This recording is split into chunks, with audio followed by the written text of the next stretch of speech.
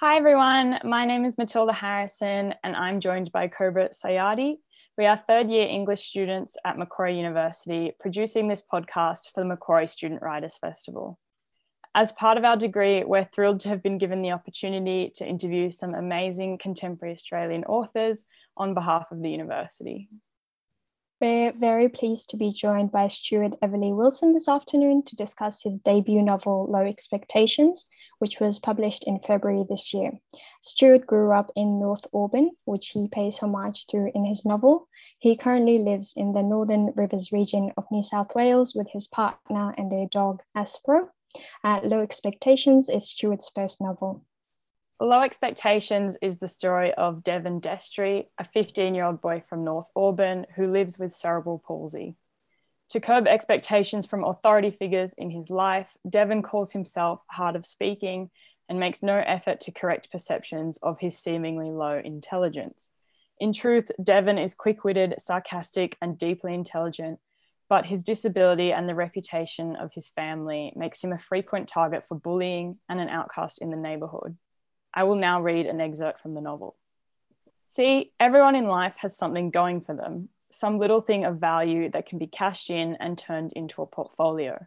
Beauty, physical strength, famous parents, lots of money, no conscience, no integrity, any little thing.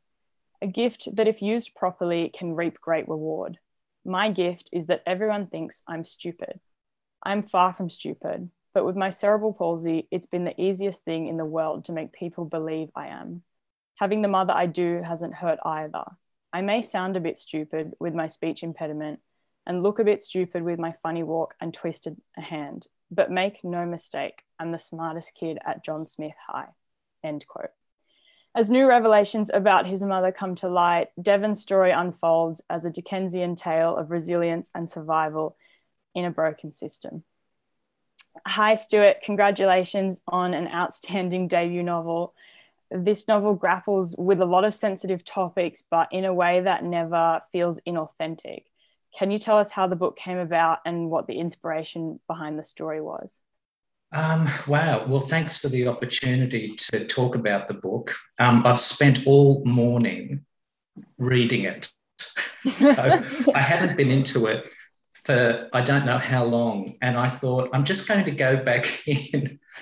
And so I'm loving it all over again. How the inspiration, well, of course, a lot of the inspiration is from the place that I grew up in, as you said, North Auburn.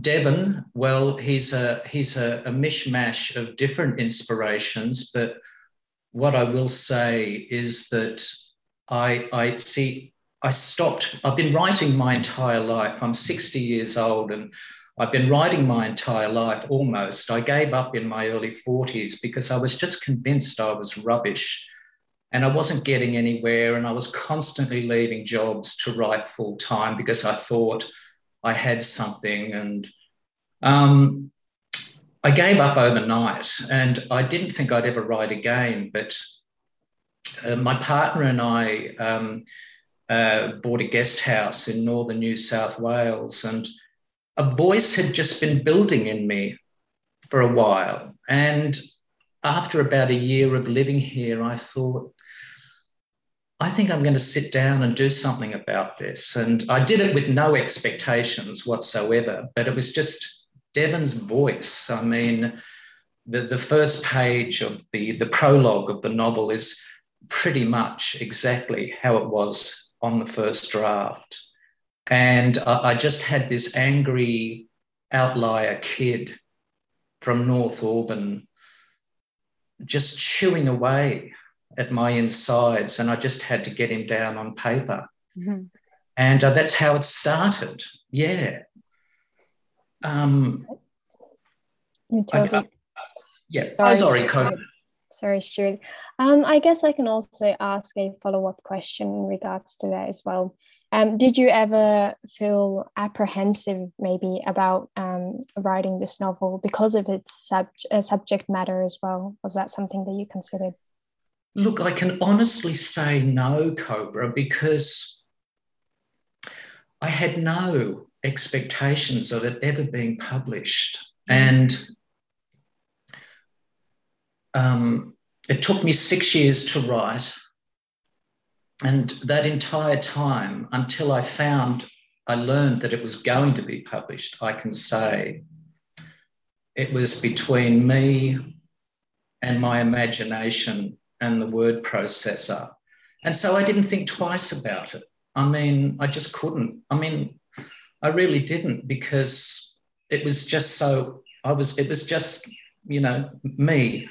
It was just a story for me. I was doing the cliche, writing the book that I wanted to read. But once I found out it was going to be published, I did get a little apprehensive about it. I really did. And of course, I'm writing about a person who, among other things, has a disability, and I'm writing about him in the first person. And of course, I'm writing about North Auburn. And I was also concerned about some of that as well, because I didn't want to belittle North Auburn. I loved it, and I loved my upbringing. It wasn't always easy, and it wasn't easy for people like Devon. And it wasn't easy for me, particularly once it became known that I was gay. But not in the writing. I could do it just with a clear, burble it all out, spit it all out, just rattle it all off. It came out of me very fast, the first draft. And at the end, I thought, what the fuck was that? It was incredible, because I've written mainly throughout my life, and I've never had anything just kind of come forth from me so quickly. Yeah. And of course, I spent 6 years polishing it. It needed a lot of polish, but So, I mean, you know, would I write in in the first person about a character with a disability as my second novel? No, I wouldn't. But for that one, I was just blissfully free, and it was really just something to look after my own health as a human being, sitting down again and crafting it. I think it really came through on the page as well. It was amazing, just, you know, right from the start. As soon as you start, you know, reading the novel, it's like you're completely hooked onto Devon's kind of perspective and everything that he goes through as well, because he's so full of energy and full of life as well. You know, he's not a passive character or anything like that at all. And you know, there's so much that happens within the first kind of chapter and the first few pages as well. I guess I could just ask my next question is kind of related to that. In that from early on in the novel, Devon is very transparent about his thoughts on objectivity as well, and he writes that objectivity is for those who don't have a point to make or a side to take. There's only one side to this story, and that's mine. I found that quote really, really fascinating. Can you tell us a little bit about why it was important for you to start the story this way and what it means to Devon? Well, I mean, he was telling me that. I mean, I know it sounds ridiculous, but often in the writing of the first draft, and that's from the first draft, that line, everything that you've actually read from the novel so far has been from the first draft and pretty much unchanged. Wow. And I didn't know at times what lay 2 words ahead. And that's, I don't know, it's just part of my psychology, that this character I've dreamt up and is somehow inhabiting me. And I guess what it sets the tone for is a story where he's very brutal in his descriptions of other people, the language he uses, the way he judges people. And it was, just a simple part of the psychology of the character that got me back to writing, basically. Yeah. Yeah, well, speaking of Devon, I really wanted to ask about Devon as a character, because he's so unlike any other protagonist that we typically encounter in fiction. You know, he lives in Western Sydney. He's from working class suburbia. He has a self-described faulty body, you know, a speech impediment. He skips school. He isn't really like on the straight and narrow. So I guess from a writer's perspective, and I guess you touched on this a little bit already, but how did Devon come to life? And I guess, like, why did you feel that his voice was the best vessel for the story to unfold through? Oh boy, look, it wasn't something I intellectualized. You know, I've of all of the things I've ever written in my past, I've never ever written about North Auburn. I've written a few short stories since I started working on Low Expectations, and they're much more focused on my experience as a gay kid, you know, getting into some kind of dangerous activity, risky activity in Auburn. But so I've never been interested in writing about it. And then I'm 52. Suddenly I feel I can make sense of this little area of Auburn on the north side of Parramatta Road, or now Silverwater Road. Well, it doesn't even exist now as a suburb. And because so much of it had been destroyed over the years and developed, and a lot of the houses gone, and lots of the atmosphere that I grew up with, I just felt I wanted to kind of pay homage to it in that way. How Devon, I didn't want to write about myself. I mean, I didn't want to write about, you know, a gay kid's, you know, journey there. I wanted to write about an outlier. And so in that regards, I hope I haven't offended anyone, but, you know, he is a product of my imagination, melded in from a lot of things that I've experienced and seen. And, you know, I had my own little racket at Arthur Phillip High School selling porno magazines. So, you know, things like this kind of creep in. Yeah. And it wasn't a conscientious, I'm going to write a story about a disabled kid. I had worked in disability for nearly 10 years since giving up writing. The first thing I did was I got another 9-to-5 job and got back into the workforce, and I worked for a disability program for several years and for several different organisations. So disability was very big has been very big in my life throughout my 40s. I was very passionate as an employee, and I loved the various roles that I had in doing that. Yeah. And I guess it doesn't surprise me so much that getting back into writing again, I want to write about a kid that has a disability, and but I didn't want to write about me. I didn't want to write about my mother. I didn't want to write, everything's been thrown up in the air, or everything there's been thrown up in the air and kind of fallen back down in a jumble of bits of inspirations, and I've thrown it all in together to try and make a universal story. I wasn't writing something that was steeped in autobiography. I wasn't interested in that. My short stories are like that, definitely. Yeah. But not for that. And, you know, I probably would have gotten terribly sick of it if I'd been writing it for 6 years. But Devon was so marvellous. You know, I love him. And, you know, he's not everyone's cup of tea, but for people who do have spoken to me and who do stick with the book and don't get put off in the early pages of it, you know, they see that he's just got a beautiful heart, and he's just a really tough nut, and he's not going to take any bullshit from anyone. Yeah. And I love him. And he hates sport. I mean, I love him. Yeah, there's so much to resonate with, really, and he really is a universal character, like you said, in that sense as well. I guess, Stuart, the next question I wanted to kind of ask was in relation to what I thought was one of the main themes that are explored in the novel, and it's about the issue of speech and discretion. So Devon has a minor speech impediment and is intentionally selective about when he chooses to speak as well.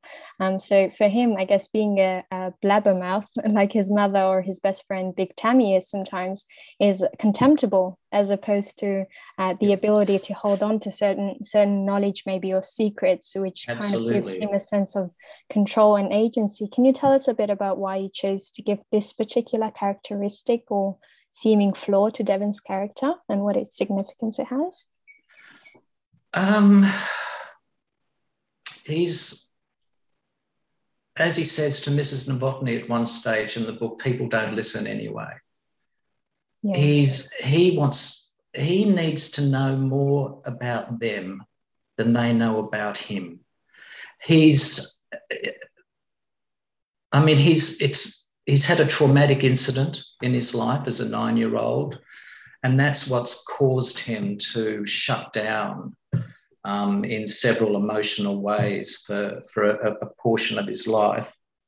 And that was, that's when he first identifies himself as being mute, and he's not interested in talking. He's totally shut down emotionally. He's so racked in pain and shame and fear, and then that stayed with him. He's internalized a lot of the feelings of his classmates at Auburn North Public.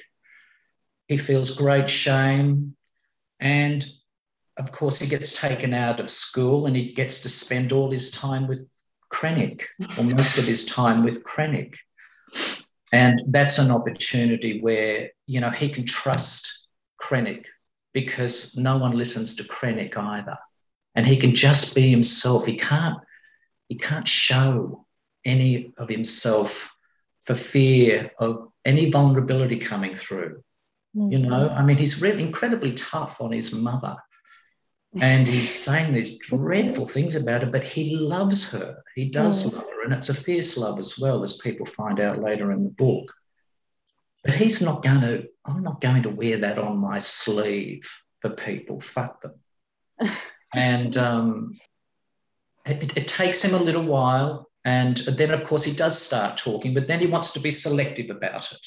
And it's the silences that he can turn on and off allow him to more effectively manipulate the education department, to get to see him more easily taken out of mainstream education. He wants to hide out. Does that answer your question? Yes. Am I rambling? No, that's perfect. Thank you. Yeah, I think that's so interesting. I liked, just on that note, how there was a quote that Devon says where he says he didn't want to talk just to fill these awkward silences to make other people more comfortable. He was only going to talk if he had something valuable to contribute. Which I think is so admirable. I think. Yeah, right. Isn't that great? Yeah, I'm glad you like him. I really he's love him. He's a great character. Yeah, I really liked reading his vernacular, really funny as well. Yeah, it's hilarious. Oh, that's so good. Yeah. Let's tell everyone you know. Oh, we will. Yeah, definitely. Matilda and I love the book. So it's such big fans now. Oh, fabulous. I'm in this very tense situation at the moment. I've written another novel, and my publisher has it at the moment, and they've had it for about, don't tell them, it must be about 2 months.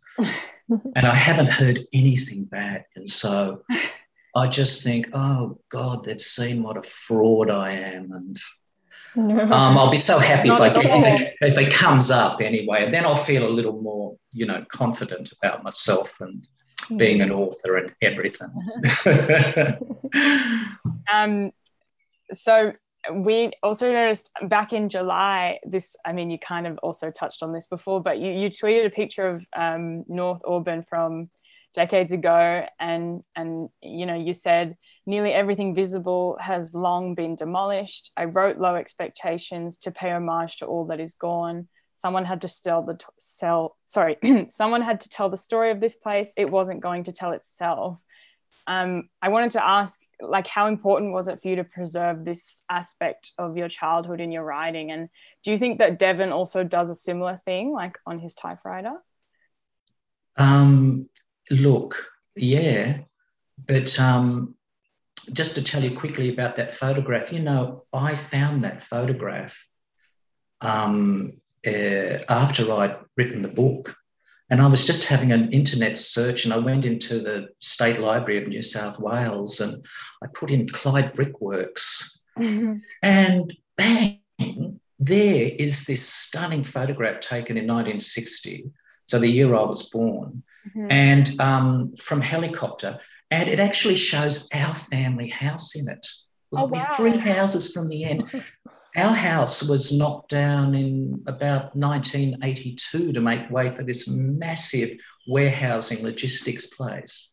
And to find that picture, that's just one of my most treasured things. And I'm so glad I kind of got the setting right for the book. You know, the memory can get a bit fuzzy, but, you know, that holds up. There it is, the 3 chimneys and the massive building and the brick pit, although the brick pit got much bigger than that.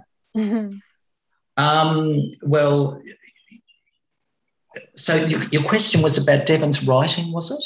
Well, just, yeah, because, you know, you obviously use North Auburn as a way of sort of like preserving that, because you said it had all been demolished. And so it's in your writing. And I think Devon uses writing similarly, like he starts writing on the typewriter at first to just, you know, vent and sort of get this frustration out, but then he kind of really sees the value in putting words on a page. Yeah, he does. It's going to be one of his salvations. And absolutely, it's very nice the way that happens. I love the way, I didn't know he was going to move his room around like that. That's one of those situations where you don't know what's happening 2 words ahead of you when you're writing, and then suddenly he's decided he wants to move his room around and open the window and get the blinds open and move the wardrobe and get his typewriter squarely on the desk and have the desk right under the window. And of course he's got this view of this bus stop that he's loathed his entire life, and he starts making sense of the street that's just happening right there. And yes, I mean, what a wonderful salvation for him, indeed. Yes, I mean, he'll be much more successful than I ever will be. Well, that's not true. Thank you.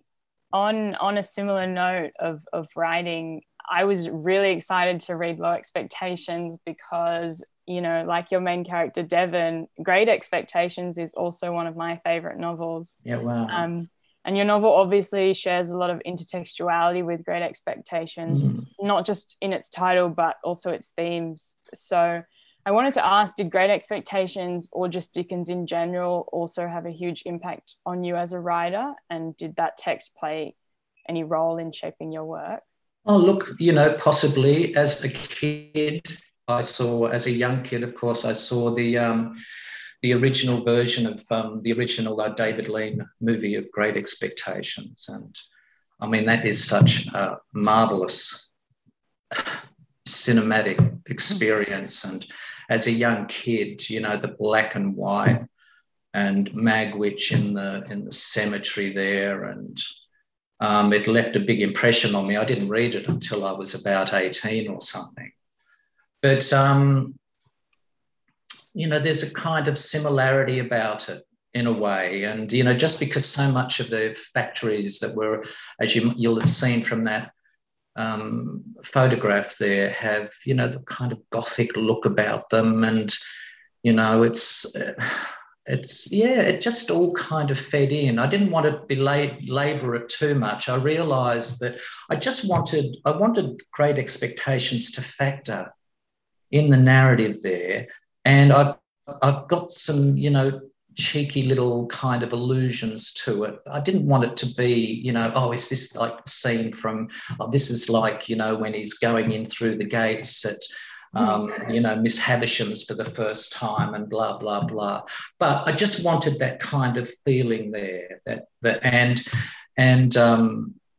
it's a marvellous book. And when Krennic, the whole business of Krennic, introducing him to it and to literature generally, and as a way of them bonding there in Krennic's house, I found that quite beautiful. And I loved writing those scenes, and I loved Krennic. I love Krennic too. I just think he's a marvelous man, and he's just like Devon in so many ways. Yeah, I was just going to ask you that. What was there a real person that Krennic was inspired by, or was he just a character that you came up with? Look, I can honestly say I did not have a Krennic as such, but there was a man who lived at the end of the street, and I didn't really speak to him much. And I really do think I've kind of drawn a lot on. He was a man that I think was from Eastern Europe. He kept to himself. He lived alone. And he was just this presence that kind of struck me as a kid. And, I think from that, I've kind of, I've invented Krennic. But not because I had, I didn't have someone like that. I mean, I didn't really start reading until I left school. I left school in fourth form, and I got a job. And because I was commuting, my father would get me some books. But, I did not read. We did not grow up in a house with lots of books. My parents, were lovely people and weren't yobbos, but there were no books in the house. And so that was something I had to find as I went out, with my, when I was starting my first job at 15, at 16. That's when I started to read, and that's when I got my love of reading. And I read solidly right from then all the way through my 20s and into my 30s. And then I kind of stopped. I mean, I used to be I'd be a sort of person who'd get off a bus and I'd just be reading on the way to where I was going to. I loved it so much, and I loved the authors I was reading. But I knew with all of the authors that I was reading, I was never, ever going to be able to write a novel because they were all just so good. And I tried, and this is ghastly. Did you have a favorite book that you can remember as well, from when you first started to get into reading, or do you have an all-time favorite book that? I have an all-time favorite book. It's Last Exit to Brooklyn by Hubert Selby Jr. That's my favorite book. I love it. I really should read it again. I haven't read it for a few years, but it's very dark. He's an incredibly creative writer. Just a sentence is like 5 words. The next sentence is the second sentence is a whole page and a half after that. I mean, I love it. And but in my youth, I mean, I started out reading just popular fiction, like John Fowles and Michener. I read The Drifters. My father bought me a copy of The Drifters, and I read that. And as soon as I read that book, I thought, I'm going overseas. That's what I'm going to be doing. And so reading really affected my, as it does for everyone. It just opened up a total world for me.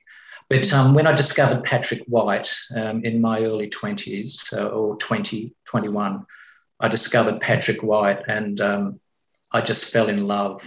And I just loved his prose so much. I just loved the humour, the language, and these sentences that I just go back and read over and over again because I just love them so much. And I just had to penetrate the imagery of them.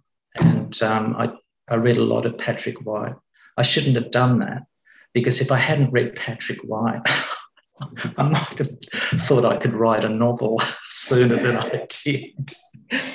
But I thought, oh no, I can't do this. I'm sure rubbish. a lot of people find your novel as well very, very, inspiring and powerful as well.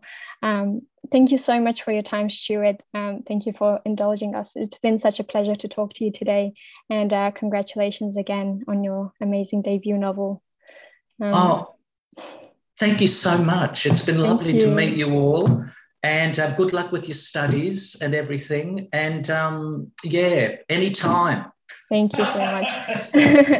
Low Expectations by Stuart Everly Wilson is available to purchase now on paperback or ebook through the text publishing website or through your local book retailers. That marks the end of our podcast today. Thank you so much for listening, and goodbye.